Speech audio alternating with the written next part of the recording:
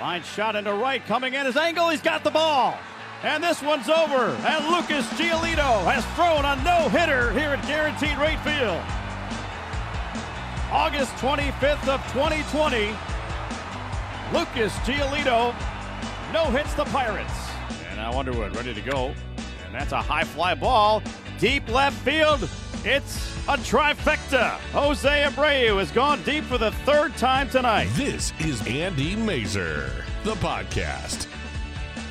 How's it going, everybody? It's Andy Masur here. It's my podcast. I'm relaunching it under a brand new name and hope to be a little more up-to-date with it these days. I'm broadcasting to you right now from my upstairs studio, so if it's a little echoey, I apologize. But we'll move it back downstairs to the real studio later on.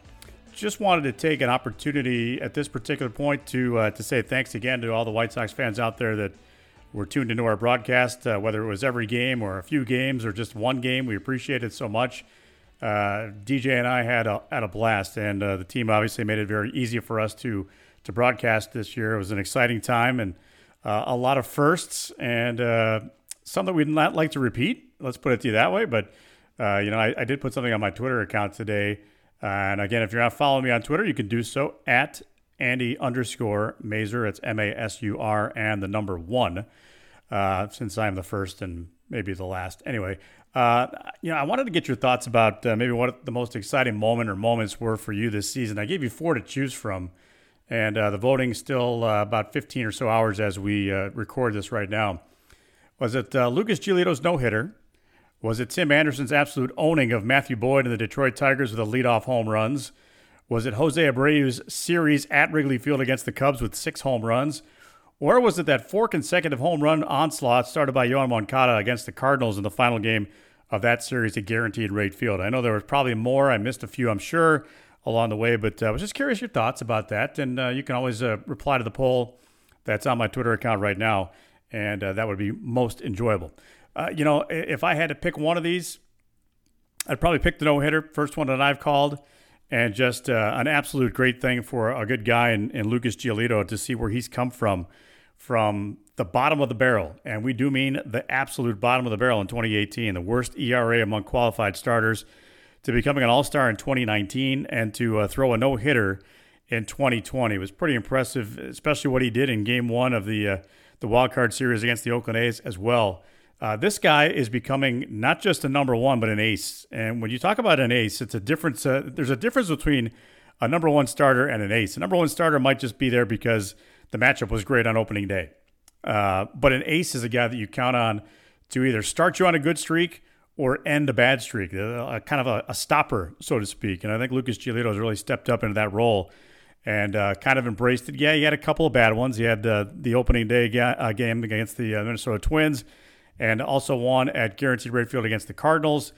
Yeah, I get that. I mean, even the best of the best have tough goes of it at certain points. But more often than not, in 2020, Lucas Giolito was the guy you could count on. And that's certainly something great going forward here in a young staff, also featuring Dallas Keuchel and the like. And, obviously things are going to have to sort themselves out with the number 3, number 4, number 5, where we go from here. That's beyond my pay grade, and I'm going to leave it to the experts and guys that have done a pretty good job at building this team so far, Rick Hahn and company. I'm sure they'll get it right here, so I'm not going to really worry about that too much. Looking at the other choices here, Tim Anderson's leadoff home runs against Matthew Boyd. I mean, Tim Anderson comes off the injured list and went on an absolute tear, and unfortunately for the Tigers, they were the beneficiaries of some instant offense, so to speak. Tim Anderson launching home runs in the leadoff role against Matthew Boyd, the poor guy. But pretty cool little series there for him, and a couple of nice little leadoff roles for Tim Anderson in that case as well. The Jose Abreu series against the Cubs was fascinating because I couldn't believe that he had never had a 3-home run game, which he had in Game 1, and then follows it up with another home run, 4 consecutive at-bats with a home run, and then another home run, and then the Sunday home run. At that point of the year, he had 6 home runs at Wrigley Field, more than anybody else, and that includes the guys that had played there. It took Ian Happ until midway through September to hit his 7th home run at Wrigley Field to eclipse Jose Abreu's number 6. So pretty impressive. That series was something else. It was fun to watch, And just the way that Jose Abreu was locked in, a 3 home run game, a 2 home run game, a 1 home run game, it all adds up to 6, and he was well on his way to, in my opinion, writing himself an MVP type season. He's the MVP as far as I'm concerned, by the way. That goes without saying. The 4 consecutive home runs against St. Louis, that was interesting too, because the offense was dreary. It was dreary. It was not scoring any runs against the Cardinals, and next thing you know, Yoel Moncada with a big 3-run homer, and then successive home runs follow in order, 3 more of them, and it really got the White Sox rolling. If you remember, that was the start of a big winning streak, and Moncada, for what he has to say about things, I understand that COVID really kind of knocked him back a few steps and a couple of pegs this year. But when you look at the body of work, sometimes, again, we talk about this a lot on the broadcast. It's not about how many RBI you have. It's when you get them. And a lot of the times, Moncada would come through with a run batted in that seemingly would loosen everything up as far as the offense went, and hits, homers, RBI would follow his lead. So it was kind of a cool thing to see that he was able to get out in front of a couple of big rallies, and it was great to see him playing down the stretch as well, because we know he wasn't right. We know he was hurting. The legs were just not there for him most of the year. And, hey, this is a strange season. What can you say? So those are the 4 choices. And, again, I'm sure I'm missing a few. And if you want to let me know what those are, again, you can get me on my Twitter account. I'll put a link to it in the description of the podcast as well. Again, it's Andy_Masur, MASUR, and the number 1. That's where you can find me on Twitter.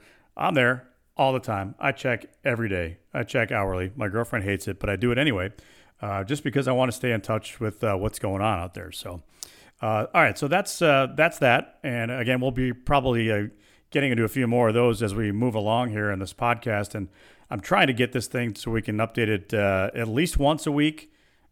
It's gonna be fun to see if I can actually do that. I have grandiose dreams, but I'm gonna try to make that happen. I looked at this roster going in when we started summer camp back in July, and yeah, that's still a bad name, by the way. They need to come up with something better, because summer camp sounds like me when I was 10 and I was going to a sports camp, and it was summer camp. I got on a bus, I went, I ate lunch, I swam, and played a lot of wiffle ball. But anyway, you look at it, and some of the guys that were out there, we had no idea that they were going to make an impact at all. And I point to a couple of guys in the bullpen, and I know they had some rough goes of it later in the year, but Cody Hoyer and Matt Foster, kind of opposites, if you will, because Hoyer's got that little slide step, short arm delivery that he can rush it up there near 100 miles an hour, and got a good changeup and also that slider. And then you look at Matt Foster, and the beginning of the year, fearless, went right after hitters, didn't care, throwing 93, 94, and was just mowing guys down. He had a couple of starts as the opener, if you will, and 2 scoreless innings in both of those starts. So it was great to see. The only good thing, if you can say good, about this crazy COVID season was that you probably got a chance to look at some guys you probably never would have seen had the season been a regular year, 162 games. I look at those 2 guys in particular. You never would have seen Garrett Crochet just drafted and then come up. Never probably is a strong word, but it would have been a highly doubtful kind of a situation had we had seen him. But what we saw of him, obviously, later in the year was pretty incredible. 100 miles an hour like it was nothing. Easy gas, as the players like to call it. So, it was interesting in that respect to see Nick Madrigal get a chance at the big league level as well. Fun to see him out there. I mean, this kid knows baseball, and yeah, I know he had a couple of games where he had some brain cramps and some rookie situations, but more often than not, this is a kid that's got a very high baseball IQ, and a kid that's not afraid to hit with 2 strikes, which just absolutely amazed me at the numbers he was able to put up with 2 strikes on him. There are a lot of veteran hitters that hate getting to 2 strikes. There's a lot of veteran hitters that will swing at the first pitch because they don't even want to get to 1 strike. But Nick, patient, worked the count, even though a lot of the pitches called strikes on him really weren't. A little high. Hey, us short guys, we got to stick together. We got to have each other's backs. But he figured it out and was swinging at some balls over his head, but making contact and driving in some big runs too. So that was a very interesting thing to see too. And who knows? I mean, if it was 162 games, does he get a start? Does he get a crack at it? I mean, I don't know. Larry Garcia went down, obviously opening up a little bit of a door there. But Danny Mendick was playing really well too. He had some big league experience as well. So kind of interesting to see if we would have had a crack at him. But the one guy we know we were definitely going to see is Luis Robert. And he is one of those rare finds where the possibility exists that he's a 5-tool guy. Now, I know that he got off to that great start and then scuffled, but had a couple of big hits toward the end of the year in the Cubs series and also in the playoffs. The home run he hit may be scheduled to land somewhere near San Francisco tomorrow. He crushed that ball, by the way. And I kind of look at it this way. It's great that he got his feet wet at the big league level, but I really kind of feel like a 60-game schedule was more unfair to him than anybody. And I'll tell you why. He got off to that great start. Pitchers figured him out. And in a short season, you don't have a lot of time to try to figure them out in return.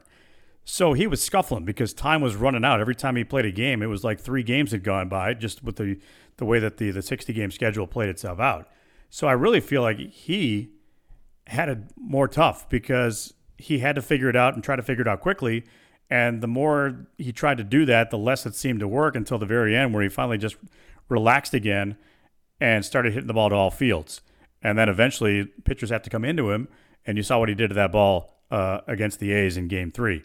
So I think we're just scratching the surface on what we're able to see with this kid because defense is never going to be an issue for him. Yeah, he's probably going to work on some of the plays by the wall, which he had a couple of issues later in the year, but gap to gap, wall to infield, I mean, he's got things covered.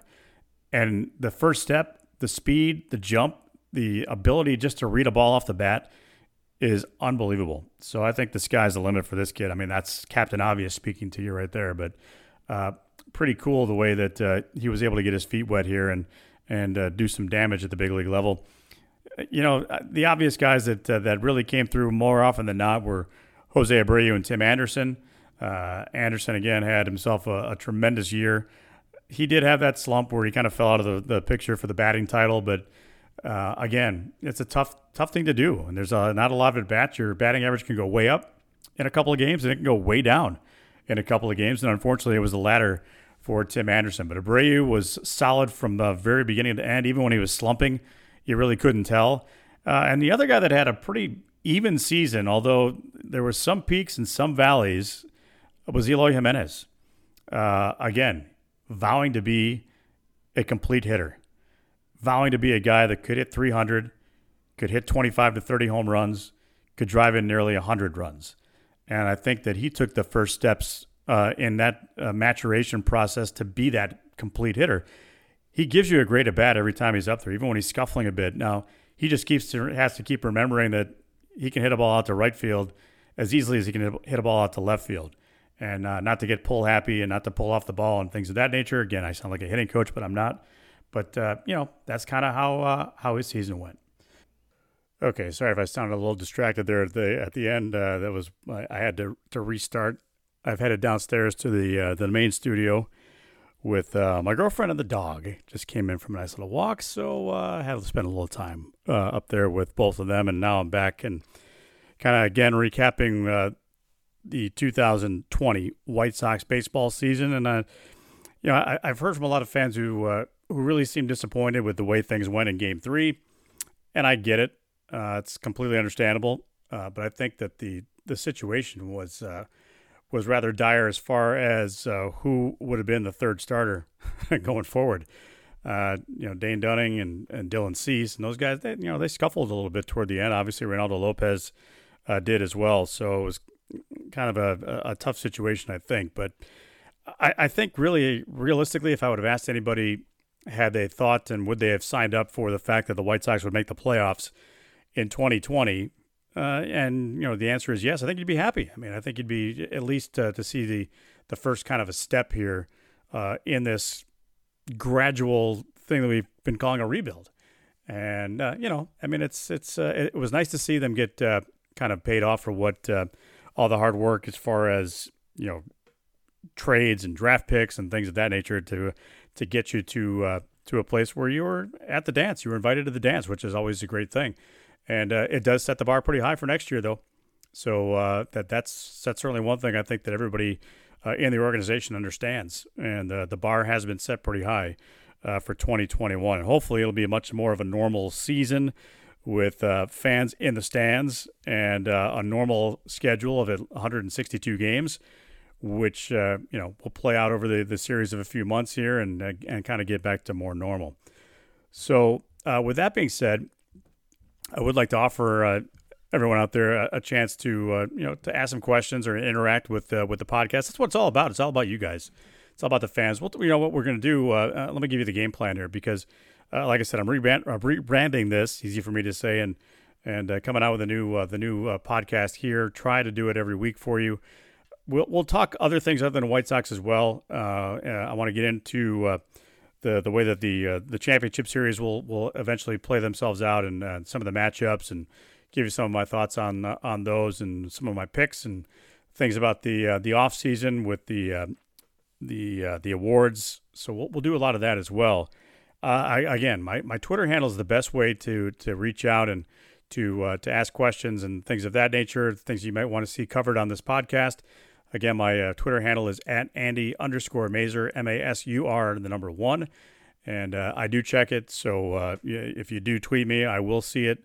May not have chance to get back to you right away, but know that I have seen it. So we'll try to move forward with some of those things.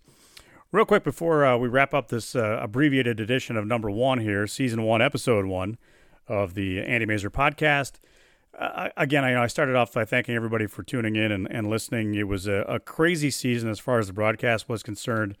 Again, starting off with the passing of our dear friend Ed Farmer and everything that kind of ensued after that, with me sitting in the chair and sliding in and, again, not replacing Ed because some folks are irreplaceable, and he's one of those kind of folks that is indeed irreplaceable.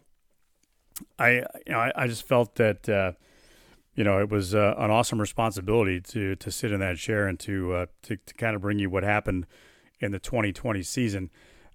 Working with DJ was an absolute pleasure, and I'm going to try to get him on this podcast one of these days. I know he's rather elusive at times, but I'm going to see if I can get him to chime in a few weeks and then let him get settled in his off season first, and then we'll try to bug him too and get him on the podcast. But working with him was awesome. He made it really easy for me to transition in there and to work with him for all the games that we did. We did the 3 exhibition games, the 60 regular season games, and then 3 playoff games. So a total of 66 times we convened at Guaranteed Rate Field in our home radio booth and brought you the sights and sounds of Major League Baseball, Chicago White Sox style.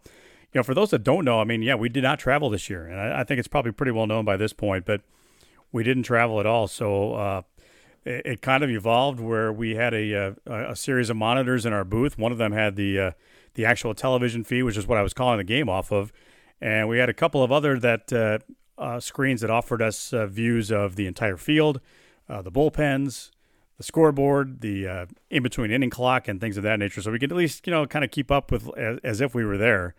And then great job by the PR staff, too. They were a couple of guys were there at the games and were texting us all the changes. Sometimes it got a little behind, but, we made the most of it, made the best of it. So it was a unique opportunity for me to kind of sit there and try to call a game off of a TV monitor where you were really at the mercy of a cameraman, a producer, and a director. There were a couple of series, I won't mention the teams by name, okay, Tigers and Twins, where the director had a little issue in being able to cut the cameras so I can actually see where a ball was after it was hit. There were a couple of really challenging series there for us, but again, what were we going to do? Complaining was not on the list, because to complain about it would mean that we're kind of nitpicky here about the fact that we're actually calling baseball games. That's the only thing that really mattered to me. I think that's the only thing that mattered to DJ as well. And we did the best we could under the circumstances. It was always much more enjoyable when we saw the game actually taking place right in front of us, because for obvious reasons, that's what we're used to, and you can see a lot of different things that you can't see on TV coverage because maybe the director isn't showing us that. So we have to see it with our own 2 eyes. But It was great, and I got to be honest, I was really happy with the way that he and I worked together, DJ and I worked together. It was pretty seamless as far as I was concerned, and I'm grateful for him for that because he's as big a reason for that as anything. And he's a true pro and a great ambassador to White Sox baseball. And again, I like to thank the fans. I mean, we got a lot of great feedback during the year, and I know most of the feedback was surrounding the first home run call that I had. I had promised one of the podcasts that I was on earlier that there would be something special coming for the first White Sox home run, and I was trying to think of a way to honor Ed's memory and to kind of make it seem like he was still with us. And Yoan Moncada provided the perfect dramatic theater for us in that first game against the Twins with the laser beam home run, the 3-run shot to right center field, which allowed us the opportunity to tell Ed that one was for him and to turn on the fireworks and to light him up. And it was great, and the feedback was tremendous for that. Obviously, I was not doing it for that. I was doing it for a guy that I got to know, and a special guy, obviously, for White Sox fans and for the White Sox in general. Southside guy that bled White Sox colors and certainly wanted to see them win. And we kind of had a sneaking feeling that the rainbow that we saw, the double rainbow that we saw there toward the final playoff game against the Oakland A's, and obviously it didn't turn into a comeback victory, but we think it was Ed probably sending us a message to say that there are brighter days ahead and there are more special things to come, and that pot of gold at the end of that rainbow is something that we might see sooner rather than later. So that's something that we can all look forward to. But again, I appreciate you checking out the podcast, and again, I'm going to try to update this thing as regularly as possible, once a week. Watch social media for the updates to it and where you can listen to it. I believe it's going to be available on all the normal spots wherever you can hear your podcast. Again, just search Andy Masur Podcast, and that's where we'll go. So until next time, I appreciate you listening to the first one. And again, if you have any comments or some questions we can answer for you, best way to get a hold of me is through my Twitter account at Andy_Masur, MASUR1. And don't forget to take part in the poll that's up there right now. It'll be up there for another 10, 12 hours, I believe. Your favorite moments or moment of the 2020 season for the White Sox? Was it Lucas Giolito's no-hitter? Was it Tim Anderson abusing the Detroit Tigers and Matthew Boyd? Was it Jose Abreu's 6 home run series against the Cubs? Or was it the 4 consecutive home runs started by Yoan Moncada against the St. Louis Cardinals? Those are the choices. And again, if you have other ones, you can certainly feel free to let me know. All right, that'll do it. First edition, Andy Masur, the podcast, coming at you live from my basement. And the basement studio, that is, of course, that is adorned in microphones and wires and things that somehow I don't even remember them being down here, to be honest with you. But anyway, we'll continue the fun here, hopefully, and get you involved and get some great guests as we move forward here as well. So again, thank you for listening. And until next time, we will talk to you later. Have a good one, everybody.